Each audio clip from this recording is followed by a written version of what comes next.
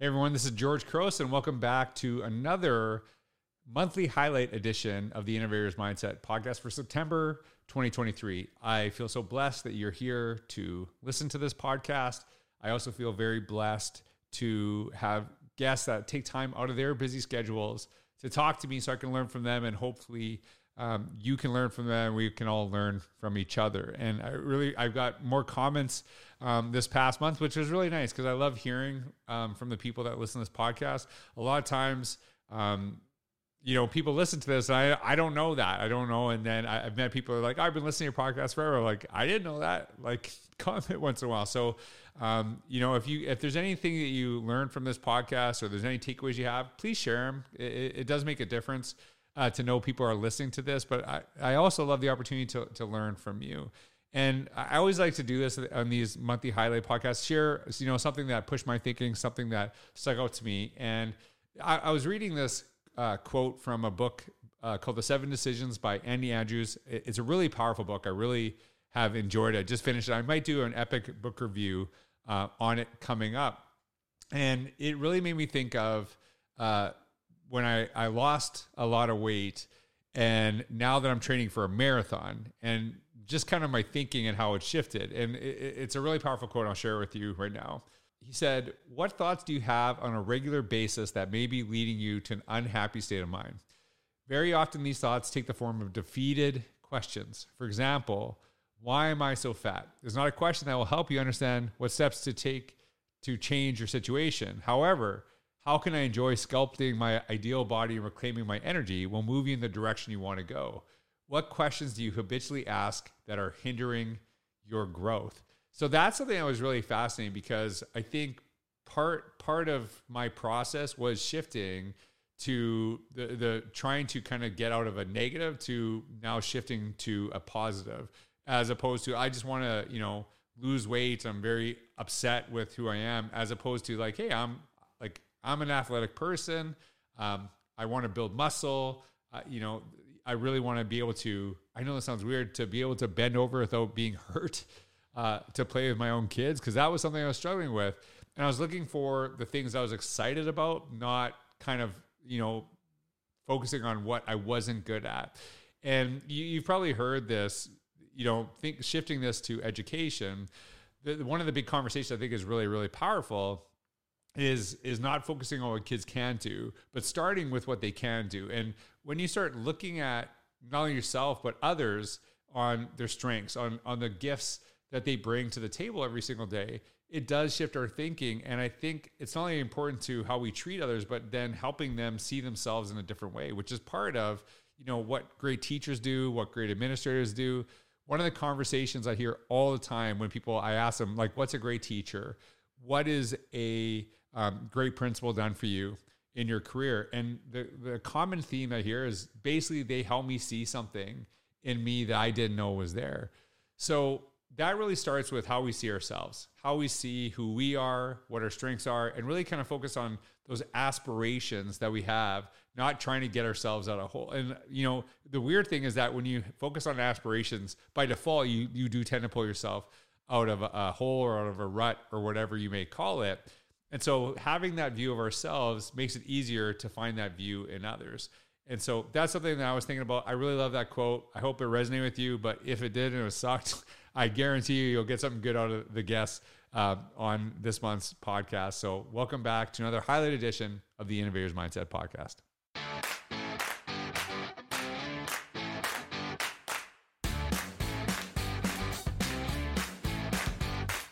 When I ask teachers, I always do this, hey, tell me about your principal. Oh, they're so nice. They let me do whatever I want. I'm like, is that a good principal? Because it's not, and I understand. And there's this delicate balance of that, you got to trust me to have some autonomy in the things I'm doing. But I've talked about this a ton.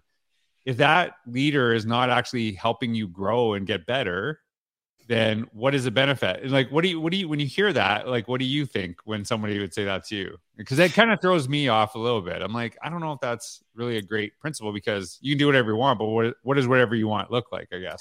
Oh, see, and there you just hit it right at the end for me, George, which is, I think the good leader co is their friend, co-create, co-design. They're always doing things with rather than for people.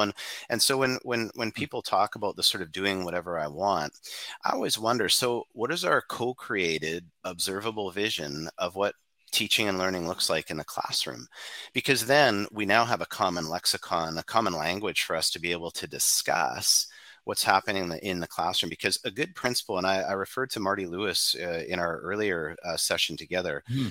Marty's gift was also, and I think the number one thing that leaders need to do is to be able to confront and interrogate practice, whether it's our assessment practices, our teaching practices, our leadership practices, our practices with community engagement.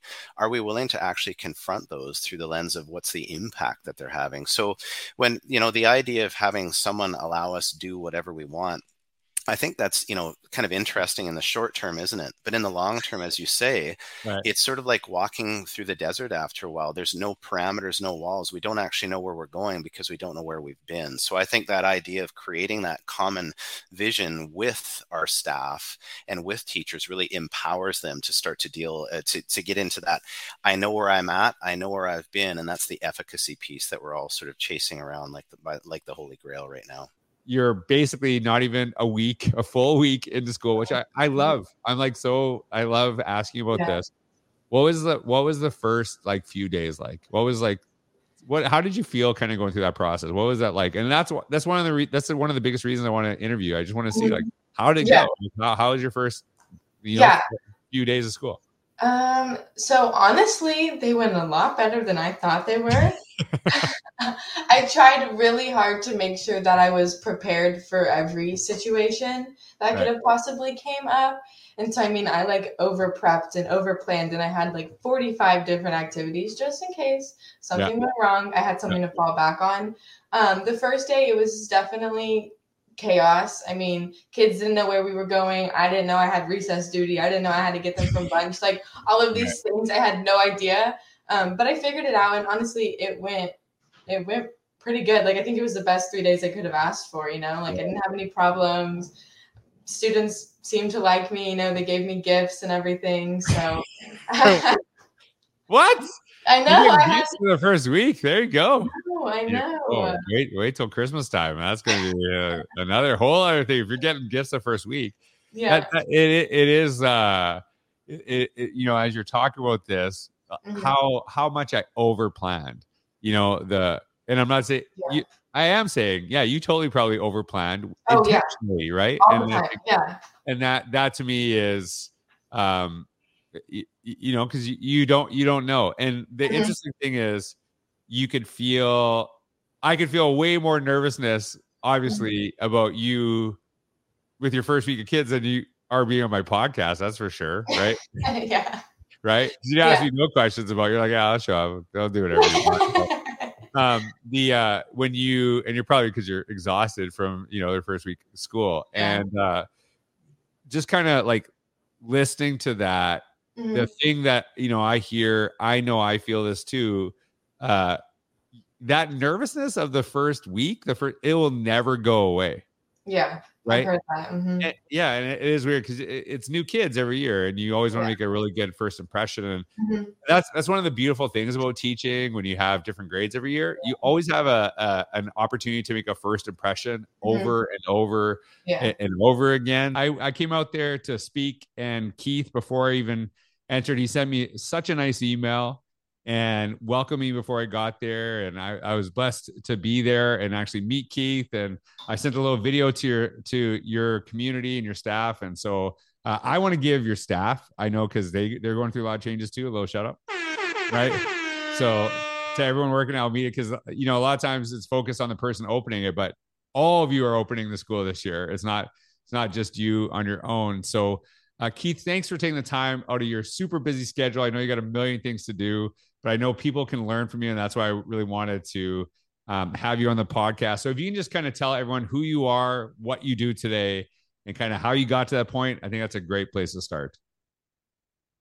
Sure. Thanks, George. It's great to be on your program today. So, my name's Keith Fickle, and this is my 30th year in education.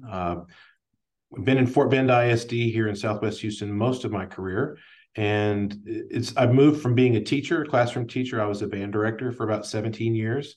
And then I moved into the ranks of administration, from being a band director into being an assistant principal, an associate principal, and now a principal. So I've been through the only areas I've not taught elementary, but I've taught middle school most of my career and been a middle school administrator most of my career. So I did spend a year of being an assistant principal at a really great school here in our district called Willow Ridge High School, a school with a lot of spirit and pride. Once an Eagle, always an Eagle. Go ahead, Willow Ridge. Got to give my shout out to my friends over there at Willow Ridge High School. But this is really my first year back, kind of in the high school realms. I was the principal at Sugarland Middle School for 6 years, and then the last year or so prior to this school year, I spent, I guess, building a community and working with students and staff and parents and working slowly at building our community here to launch Almeda Crawford High School, which is named after an incredible veteran educator of 40 plus years at another campus here in the district, which is known as the flagship, the original high school in Fort Bend. It's Dulles High School. They're the Vikings. But Mrs. Crawford was an English teacher there for close to 40 years and still living in the Houston area.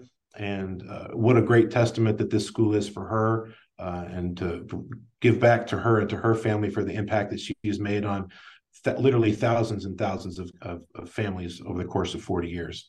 So here we are opening a brand new high school. We open on August the 9th with about 600 kids in grades 9 and 10. And everybody's new to one another. They're new to me. I'm new to them. The staff is new to one another. The students maybe are a little bit, not necessarily new to one another, because we were relieving a high school that desperately needed the relief for overcrowding, because we're growing so strongly here. But we're focusing on direction first and speed later, or one of our values that we're working on. We don't have a set of formal core values yet, but one of them is that we're working with is this idea of valuing direction over speed. So we're not going to be able to be in 2 or 3 weeks what other people may have experienced at a school that's been open for 13 or 15 years, right? So, and they had to have their Genesis story. So this year is, Genesis story for Almeda Crawford High School. Go Chargers. So I got to ask this. I didn't know that part about who the school is named after. I didn't know that. And I wish that happened more, so there's so many schools being named after people. This is the first time I've ever heard one being named after a teacher, which I love, which is incredible. So how did that come about? How did that happen? That's awesome. I love that. I wish that would happen more. And so this is one of the reasons I wanted to have you on the podcast, is I hope somebody hears this in another school district. It's yeah, we should start naming our schools after teachers that taught here. That's amazing. So how did that come about? So formerly, this school I'm at, Crawford High School, is known as High School Number 12. So we're the 12th high school in the district. We're in a district of 80,000 kids.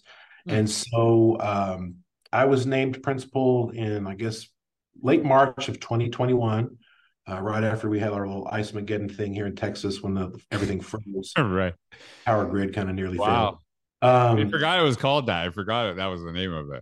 It is anything but cold right now, let me tell you. Right. So, of course, you were here, so you know. It is hot. So, around that same time, maybe March in that year, not too long after I was named principal, the district always, our district's protocol is to gather input from the community and stakeholders about what would be, a great name for whatever school. So Crawford High School is the high school that's opening now, but we also have 2 elementary schools that opened along with us, and that's Ferguson Elementary and Butcher Elementary. And so for all 3 schools, they solicited names of people from the community who they think would be worthy. And as you would imagine, all kinds of names from every walk of life, education, medicine, arts, and all that sort of stuff. And they settled on, after having a committee work on parsing through all the suggestions, and they arrived at Almeda Crawford because, number one, there had not been a high school named after a female in Fort Bend. So it was fitting for that. Now, we do have another secondary school that's named after a female, and that's Krista McAuliffe Middle School. That's actually feeds my previous campus, Willow Ridge, and it's a great campus. So, but that was a real big honor for Mrs. Crawford and her family to have been named that, to have the school rather named after them. So we had to stop calling it High School 12, and now we're calling it Almeda Crawford High School. And much better name, much better name than High School 12. Absolutely, High School 12 sounds like a sci-fi movie. Well, you know, and I've been blessed over the last probably year and a half after the school was named after her. She and her family, we have connected. We've met on a couple of occasions. Her son Tori and her daughter Rhonda. We've met to talk about all kinds of things about the school. We got their input. In fact, you see behind me on my I guess my background, you see our campus logo and the colors. So she was an integral, and she and her family were an integral part of coming up with not only the colors and the color scheme, but also the mascot. Our students were involved in those selections, and not just the selections, but also the design of the logo itself. So she and her family were in all of those meetings. And so what you see kind of behind me, I'll be like the weatherman and move out of the way here. You see that our lightning bolt C, that's kind of like for being charged up. And then you got the horse. That's kind of this idea of forging ahead. So if you look inside the horse's head, you can actually see lightning bolts within the hair. So it's got this idea of energy, because Mrs. Crawford's thing is she brings a lot of energy to the classroom. Okay, you know, so it's okay. I'm gonna give you a full disclosure moment here. I was actually seeing the horse behind you, and I was thinking that's kind of a bummer that you already have that, because like that would have been a great opportunity to like build it with students. So I wasn't gonna ask that, and then I'm so glad that you said that. I was like, oh, that's wonderful, because that's how it should be, right? Like there's a certain ownership when we actually have a say in building a new school, that it's not just, you know, somebody sent it off to somebody and we had no part of the decision. Now there's some ownership over that too. The other thing I love about this story is a lot of times when schools are named after people, it's after people that are no longer with us. And I'm all about, giving these accolades to people while they still can appreciate them, not after the fact. And so I love that. And I love that she was part of it. I love your students are part of the design. That's absolutely, I love that. So I truly hope people are listening to that process and asking themselves, how do we do that as we're creating new spaces?